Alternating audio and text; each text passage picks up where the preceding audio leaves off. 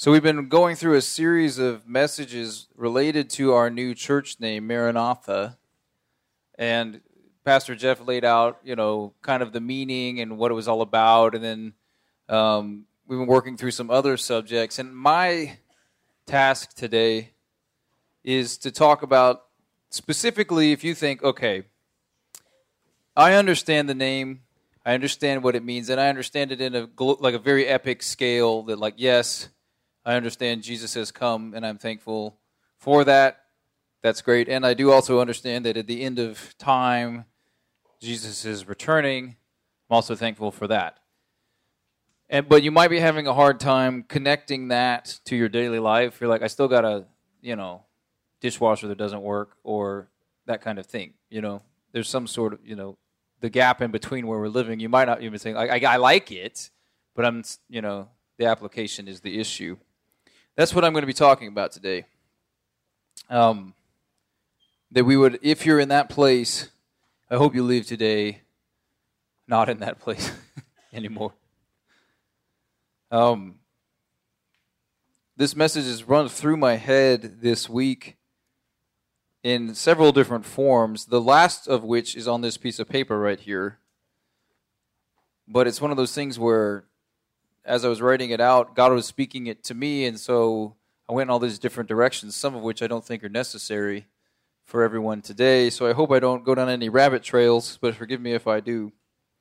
I made some slides to help me stay on task. But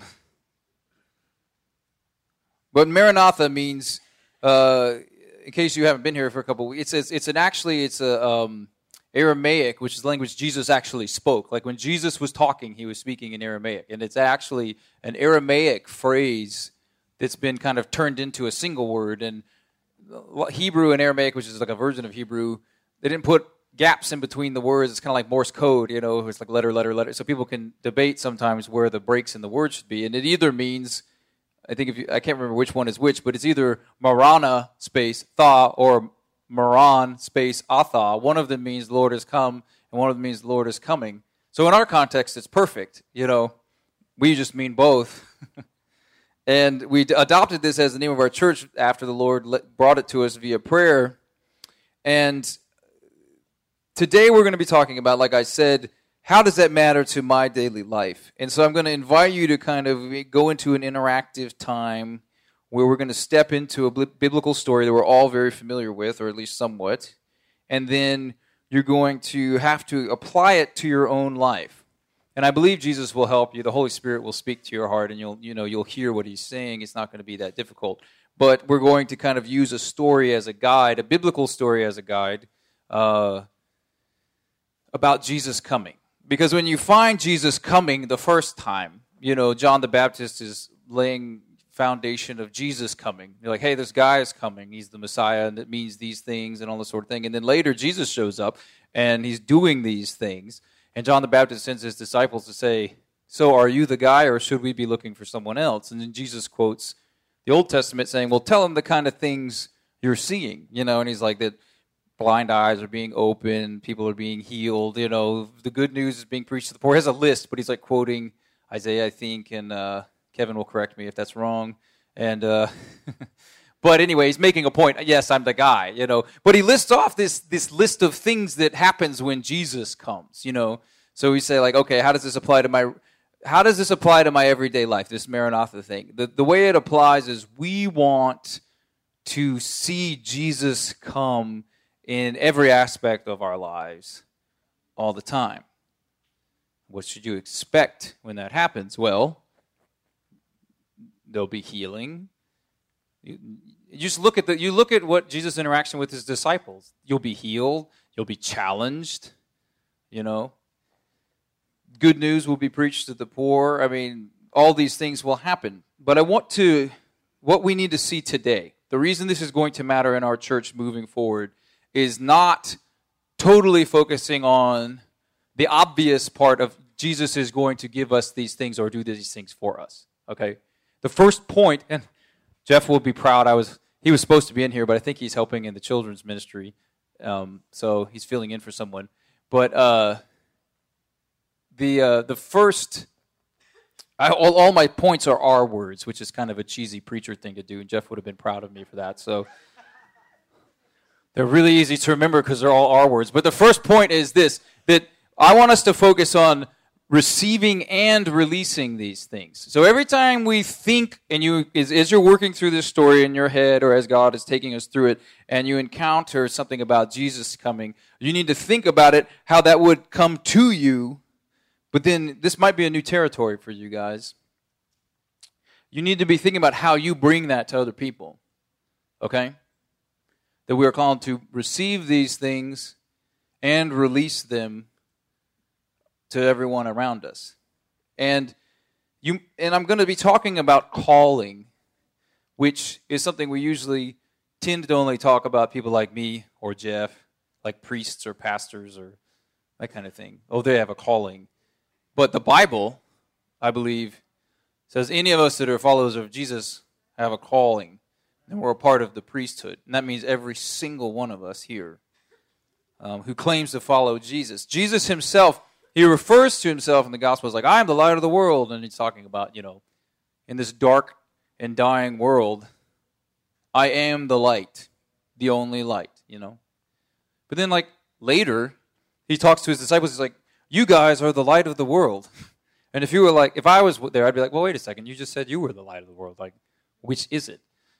And the point I think he's making is that Jesus living within us, which Paul calls a mystery in Colossians 1, this great mystery of Christ within us, the hope of glory, that Christ now lives within us, and him within us, we are the light of the world. And there is no, to be a follower of Jesus, there is no observing crowd.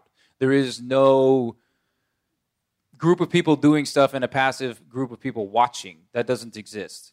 And to the level that we've ever created an environment here at this church that would ever encourage that, we have to repent. And I do repent. This is not right, Everything we do going forward and everything we intend to do is going to not emphasize that, and instead emphasize the other, that we are all called. We are all the light of the world. And I don't know what that will look like in every sort of way, but you need to really ponder. You might need to write this down to think that you are called to be the light of the world everywhere you go, and never not.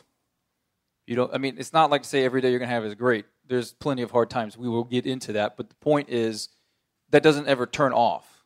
That is a calling and a commission and a requirement of every single one of us who claim to follow Jesus. And he does it through us. It's not like we do it under our own power.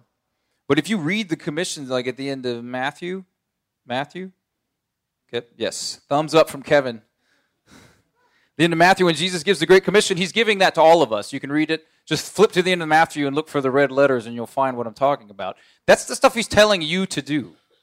And so you might go, well, hold on a second. I can't cast out demons or whatever that is, which is pretty high on the list, so think about that as well. And I'm here to tell you, yes, you can.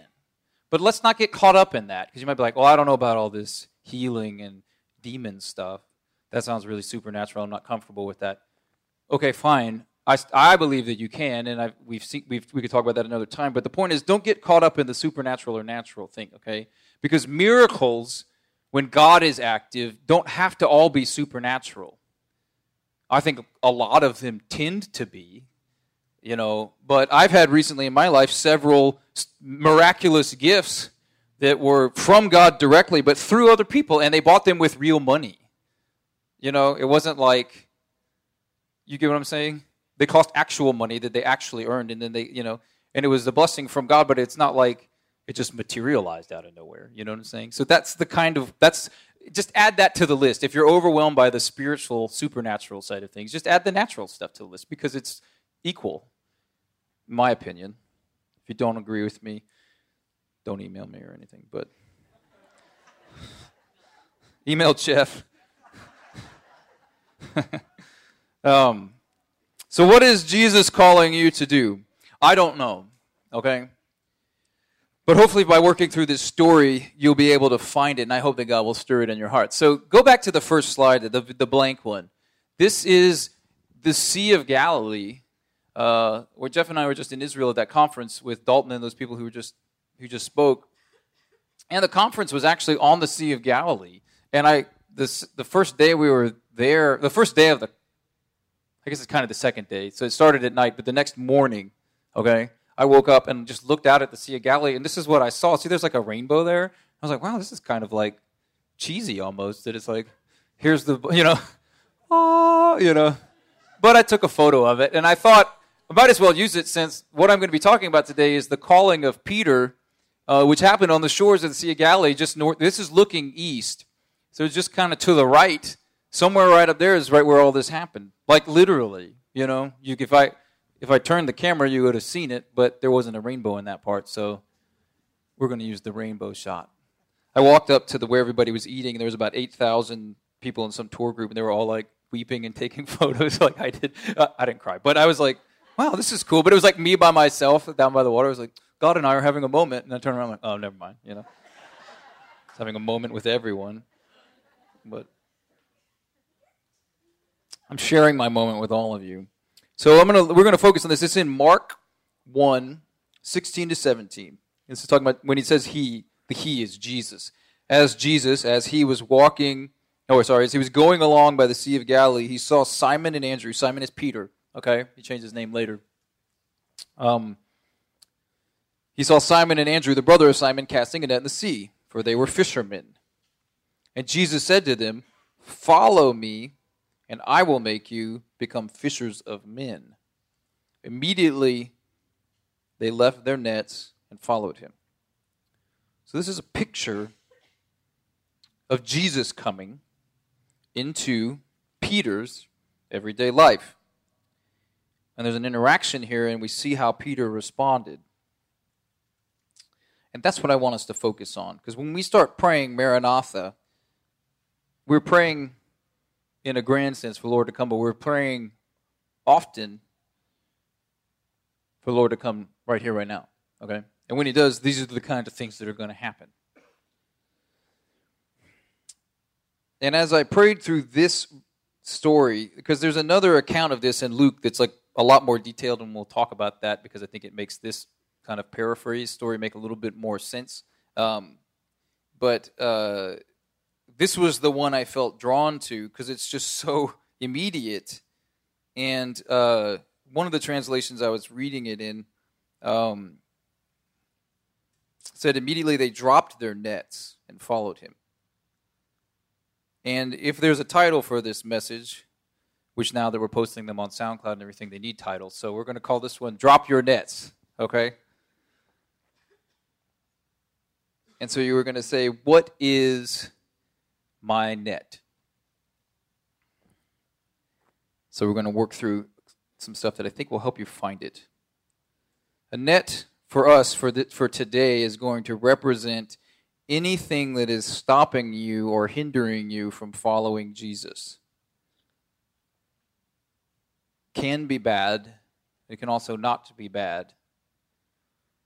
Just so you're not tempted to go down this route, it's not your kids or your wife or something, okay? So if that's the first thing that came to mind, try a little harder. But we all have these nets. And when Jesus comes up to it, so you just have to imagine, what if Jesus tomorrow, you're in your daily routine, whatever it is, you might go to work, you might stay home with your kids, you might do homeschool, you might, you could do a whole lot, whatever you do on a daily basis, all of a sudden Jesus shows up out of nowhere like this. What would that do to your day, to your opinion of how you spend your time? I mean, what would that change in your life? At school, at work? What would he say to you, and then how would you respond? Because he's saying in some form, follow me, and I will make you, He might not call us all fishers of men, because we're not all fishermen. You get what I'm saying? But he's going to call you and make you into something. So what is a net? We're going to look at a couple different examples. In the Luke story, which is, like I said, a fuller picture, you see that Jesus is coming and all these people are starting to gather around him. Like they're starting to catch on. There's something about this guy. He needs to teach them. There's too many. And so he says to Peter, hey, man, you have a boat? And there's like kind of a semicircle of beach or something. All these people are. He's like, why don't you kind of take me and your boat out to the middle of that? It'll be like a stage and all the people will be around. And I can speak from that to all these people. So they do. And Peter's got like a front row seat to that. He listens and he's kind of like, whoa, this guy's for real. And then Jesus says something odd to him. Hey, why don't you go out to the deep water and put down your nets and we'll catch some fish. Peter, I haven't studied this at super length, but even just the cursory study, you realize that like everything Jesus just told him to do is wrong from like a fisherman's point of view, and he's not a fisherman. So Peter's kind of like, and he says, I think you can see it in his response. He's like, I'll do it because you said so, but this is kind of dumb, you know. And then he does it, and the net gets so full of fish they have to get like other people to help, and he gets kind of freaked out at that point. And he says to Jesus, yo, you need to leave from me because I'm not a good guy. Then Jesus says, all right, come on, let's do this, you know, follow me and I'll make you a fisher of men thing. So the first net, which we have to just address right off the bat, is anything sinful in our lives. And I'm going to work through Hebrews 12, which I did not put in. I'm going to read this. You're just going to have to listen. But the R word that goes with this is repent. So put this up. Repent. This is the first way to drop our nets in the presence of the Holy King. And we're going to look at Hebrews 12, which is, Hebrews 11 is listed off this biblical account of all these people who have been faithful before God. And then it says this, therefore, since we are surrounded by such a great cloud of witnesses, let us throw off everything that hinders and the sin that so easily entangles. And let us run with perseverance the race marked out for us. You cannot follow Jesus and live in sin. This is just completely insane. And I think our culture is starting to not believe that anymore. And when thinking about this, it seemed so obvious to me, I didn't really know what to say about it. And so I'm not going to say a whole lot about it. Because I think when I say this word, sin, you know what I'm talking about. And you've got to stop it. Because here's the situation we're looking at in an epic sense, again, about Jesus coming. Jesus coming and providing atonement or freedom from sin in our lives. Jesus coming at the end to make all things right. We have this choice right now. You can fall on the grace that Jesus offers and let His grace cover your life so that when He comes to make all things right, you receive the grace. Or you can try to stand on your own 2 feet like, I got this, we're good. And then when Jesus comes to end all evil, you might find yourself, implying you will find yourself, accounted in the evil. You follow what I'm saying? And you will experience the wrath of God as He's wiping evil from creation. But He's offering us freedom from that through His sacrifice and His blood. And we can't claim to take that and live in sin. I'm not saying you won't make mistakes. So don't but I'm talking about you can't claim to be a follower of Jesus and steal. You can't claim to be a follower of Jesus. And Jesus' standards aren't lightweight. He goes to oftentimes when he's saying, you might have heard it said, he starts quoting things like Leviticus. So it's the reason you heard it said is because it's in the Bible. It's not just a saying. You know what I mean? Oftentimes it's that. You might have heard it said, and then he lists off an Old Testament law. He's like, but I say, you might have heard it said, do not murder. It's one of the 10 commandments. You might have heard that. But I say, don't even hate your brother. You're like, wait a second. You just made it harder. He's making the point. The law of the Old Testament kind of draws an outline of this is the extreme perimeter of God's kind of ethics or something like that. And then Jesus shows up and he points at the center of it. He's like, the perimeter is not the goal. This is just the boundary. You can't, but Jesus is like, this is really what's going on and what I want. And so I'm going to just pray after each one of these R words because I think they're important. So, Father, I pray that if there is sin in our lives, you would draw attention to it. And God, that you would give us the strength to repent and to turn to you, Lord, and follow you. Not to wallow in our sin or say, woe is us or anything like that. But you're calling us, Father. Let us drop it and move forward in Jesus' name. Amen. So, this is kind of the core bit of it. When Jesus comes up to most of us encountering us in our daily lives, apart from sin, okay? So we've dealt with that.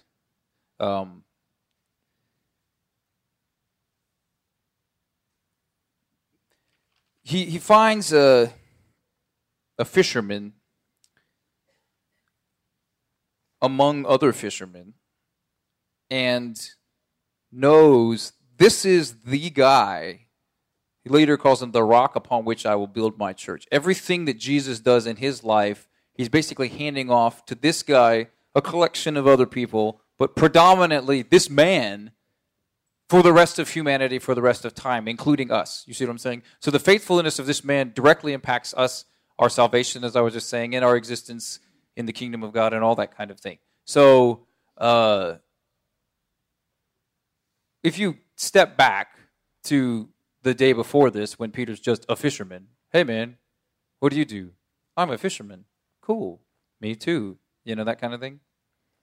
Now this day, he's the rock upon which Jesus is building his church. That didn't really happen in this moment. I think God created in this way from the beginning because Jesus knows, but he finds this guy. But you have to think about it from Peter's perspective because that's going to be our perspective when Jesus is coming to us.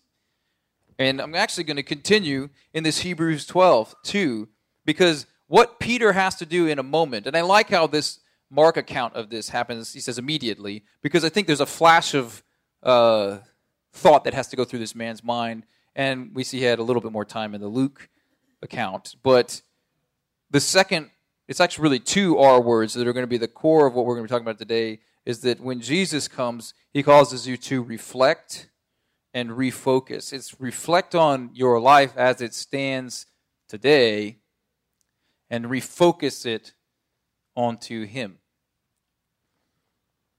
Hebrews 12:2 says this, fixing our eyes on Jesus, the pioneer and perfecter of faith, not our faith. There's actually a mistranslation which they've corrected in this. He's the perfecter of faith. For the joy set before him, he endured the cross, scorning its shame, and sat down at the right hand of the throne of God. That's Hebrews 12:2. So Jesus coming up to you, you're a fisherman, or whatever, man or woman, and you're living into, this is a good thing to do. You're providing for your family, you're living a life that's fruitful and contributes to society. There's nothing wrong with this. In fact, it's probably what we would call good. Okay? He's not, there's nothing wrong with any of that. And so it's interesting when Jesus comes up, it's like, hey, let's stop doing that. Let's do something new. But like the Old Testament law, I think we see this picture with Peter, that like the Old Testament law draws an outline of the perimeter of what God's intention is, or something, like that. I think that's kind of like Peter being a fisherman. Like, he's not off. He's on the right track. But Jesus comes up to him and he's like, you know what you've been preparing for is this being a fisher of men, He doesn't rebuke him and say, like, man, come on, man. Being a fisherman is so lame, and what are you wasting your time doing that? Why are you being a school teacher? That's such a lame job. He's not saying anything like that. What he's saying is, like, you're on the right track, but I'm going to take you to the center.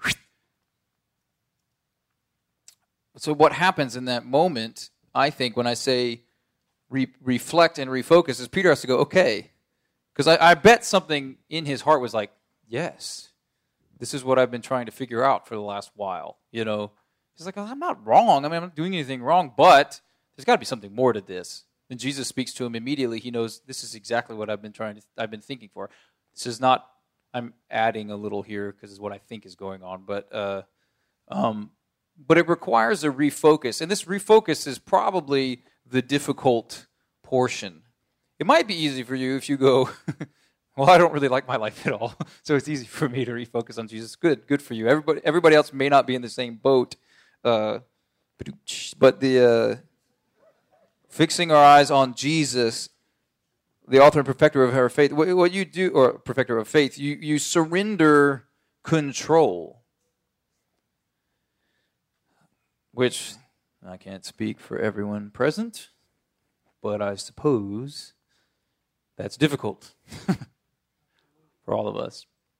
And you can see in Peter's story, because Peter does the right thing here, and he's right on, all right? But then you keep reading, and Peter kind of goes back and forth. There's times when,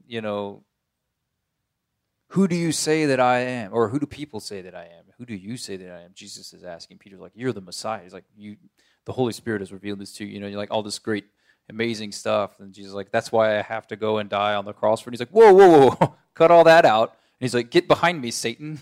Like, oh, man, this guy's up and down, He misses it a lot. But then at the end, he runs away during the crucifixion. Like, Peter hides and lies. I don't even know who this guy is, And at the end of all of it, when Jesus is resurrected, he comes back and finds Peter, and he's like, no, you're still the guy. So this isn't about getting it all right. Like, you surrender control to Jesus. It's in your fallen nature, if you want to use kind of a biblical concept. Adam and Eve, and when you look at that story, they eat of this fruit of the knowledge of good and evil out of a desire. I would say, probably to paraphrase it, is because he says, you'll be like gods yourselves, like, oh, God made us to do a thing, and he said it was good. And we go, you know what? I want to do God's thing, and I have a way that I could do that. We call this the fall of man. That we inherit. We all inherit this original sin because of the fall of man. And I think Peter's showing us how even after you agree to follow Jesus, man, this stuff, it comes back. It fights with you, and you got to fight with it all the time. It's refocusing on Jesus. And I said refocusing instead of just focusing, one, to get an R word in there, but also because I think you're probably going to have to do it more than once, like maybe every day or every 15 minutes or whatever it takes, okay? God still, he gives us freedom, He'll let you have it back, but it just leads to death. So it's reflect on what you're doing, even the stuff that's not bad, and then refocus on Jesus. And then the third part, which I'll go through really quickly, is that we have to react. And this is difficult because, put up the word react. And so this is difficult because it might be as severe for some of us as what it is for Peter. Like he's saying, to follow me, you need to stop. You need to get rid of this business or change everything in your life. Some of us need to move to whatever, Africa or something like that. Some of us need to do that. And you can't go, I'm not going to do that one. It doesn't really work that way. But in a sense, that has a form of difficulty to it that's obvious, okay? Obviously, it's difficult to sell everything or get whatever, sell your house, move to a foreign country where you don't know the culture and you don't know the support and whatever. That's very difficult. To be a missionary is very difficult. And there's networks, we're a part of them, that try to support this because it's so obviously difficult, okay? I'm not saying that's easy, all right? It's very difficult. But in a different way, it's difficult to do all of this where sometimes the window dressing of your life, meaning your job or your house, doesn't change in a way that's more difficult to keep your mind straight. Because probably the majority of us aren't going to move to Africa, and it's not because we're being disobedient. We're being disobedient if we don't follow what it is that Jesus is putting before us. And I'm not going to tell you what it is because I don't want to, that's just not a good idea. You got to hear it from the King himself. And he'll tell you, but you got to have the courage to do it. And if it doesn't involve you doing something dramatic that other people will see, often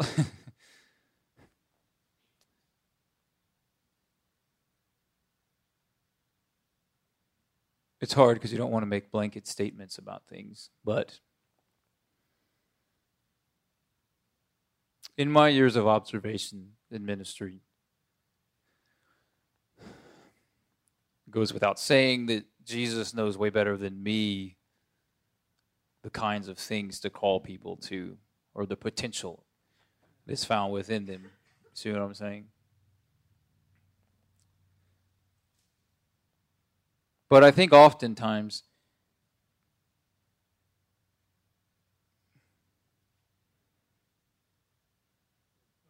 if you elevate somebody or elevate something, a type of ministry or something like that, just pray about this. I could be wrong. I find that if you have in your life elevated somebody or elevated something, a type of ministry, a type of calling, or a type of person before God or something like that, and I would say elevate them in a way that's probably incorrect. But you don't know that because this is a faithful servant of God. They're not doing anything wrong, but you put them in a weird place. And what I mean in a weird place is you're like, I want to be like them, and I don't mean then like an emulate. But you know what I'm talking about. If you're trying to follow God, you look at other people and you go, okay, I could do that. And I'm not going to say how often. I don't know. It's not surprising to me that God doesn't have you do that a lot. You see what I'm saying? If you think missionaries are the greatest people on earth, you might not be one, okay? Because it's kind of becomes for us a weird defense mechanism, which is so complex and individual per person that I don't want to spend too much time on it. But like when Jesus shows up to Peter, I don't think he had thought of this idea before. You see what I'm saying? And that doesn't mean everything Jesus is going to say to you is going to be absolutely brand new to you. Because I don't think this is what happens to Peter. I think he's like, this is it. Yes. And it's like a furthering of who he is as a human being. But oftentimes, if you're like me, you're kind of, I'm going to do that. And he's like, okay, I want you to do this. You're like, okay, I'm going to do that, And I'm not going to talk about that anymore. But when you're thinking about surrendering and reacting,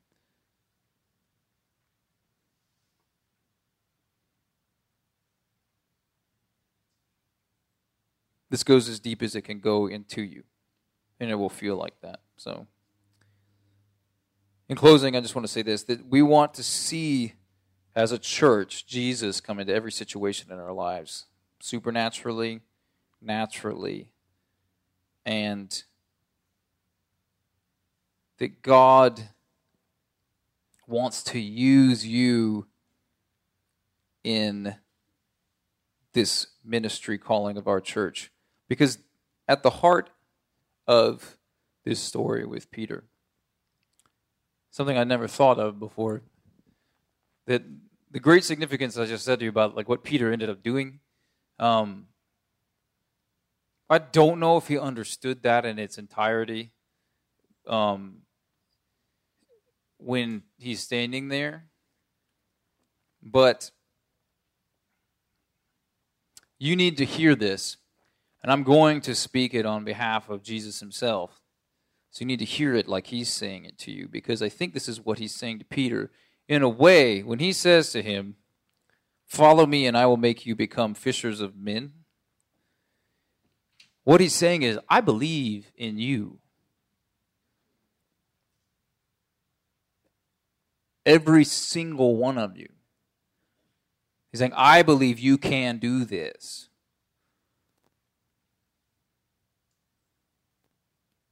And if you're tempted because you're analytical, like me, well, great.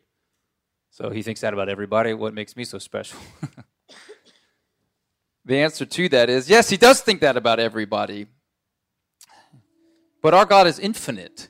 So he's infinitely able to think that, and infinitely able to think it in infinitely specific ways to each one of us standing here or sitting here today. And if I wrote this in a song, the song I wrote, "Is This Not the Christ?" about a woman who encounters Jesus at the well, and I said, I just met a man who gave me hope when I had none because he believed in me.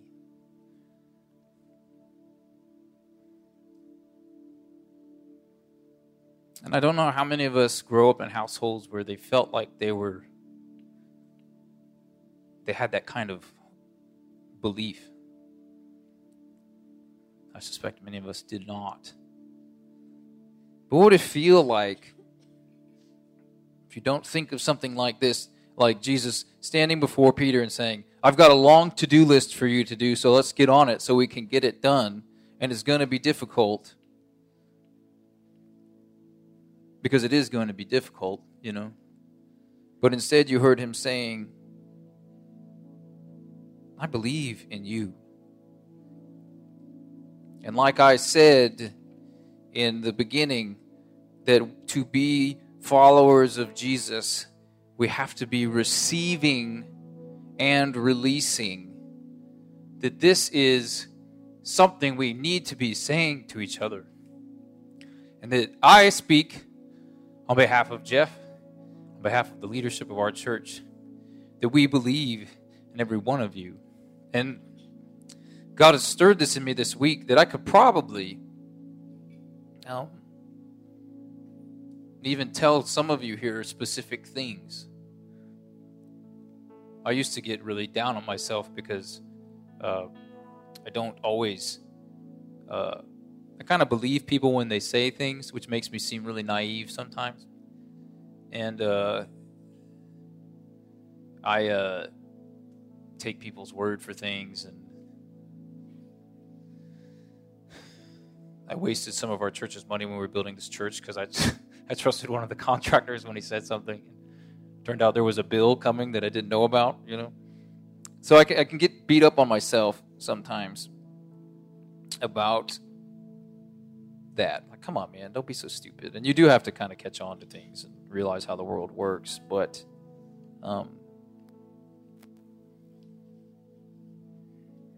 when I think of so many people here,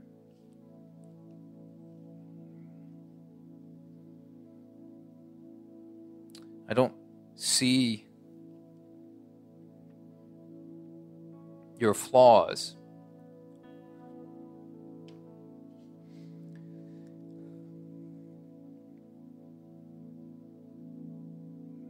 Generally, when I think of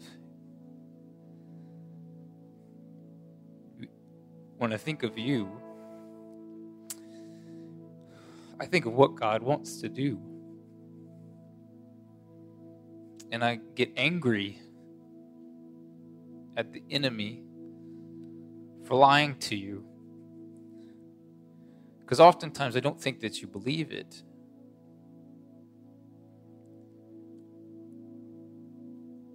We're not that different from Peter.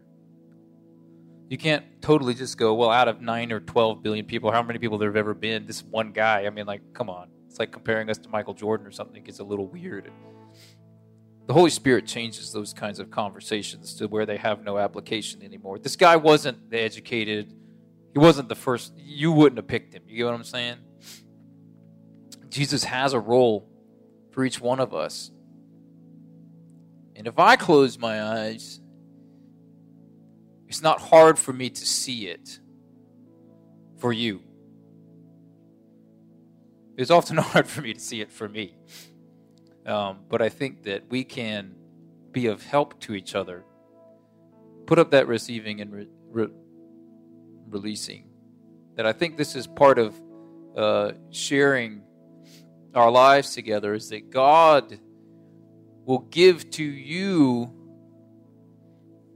a word of encouragement to your brother or sister, and you need to share it. It's a prophetic word. It's God speaking over their lives, something that, they don't know. And when you think about it, text them or call them or something like that. Because as we grow as a church, we can't see ourselves as sitting on the sidelines. This gathering here is not the main thing that we do as a church. Jeff said that 100 times. This is kind of like where we all gather together to, with one voice, worship God and kind of get maybe a guiding word or a pep talk or something about the ministry we're actually doing. You see what I'm saying? This isn't the ministry. There's ministry happening here. But this is not the center of what we're supposed to be doing. The center of it's out. Either through gathered, organized events like when we were cleaning up the streets, trash yesterday, or just you walking over to talk to your neighbor, because God's going to give you these kinds of things for all the people that you live around. I mean, anything, So I've said too much now, but I'm going to pray.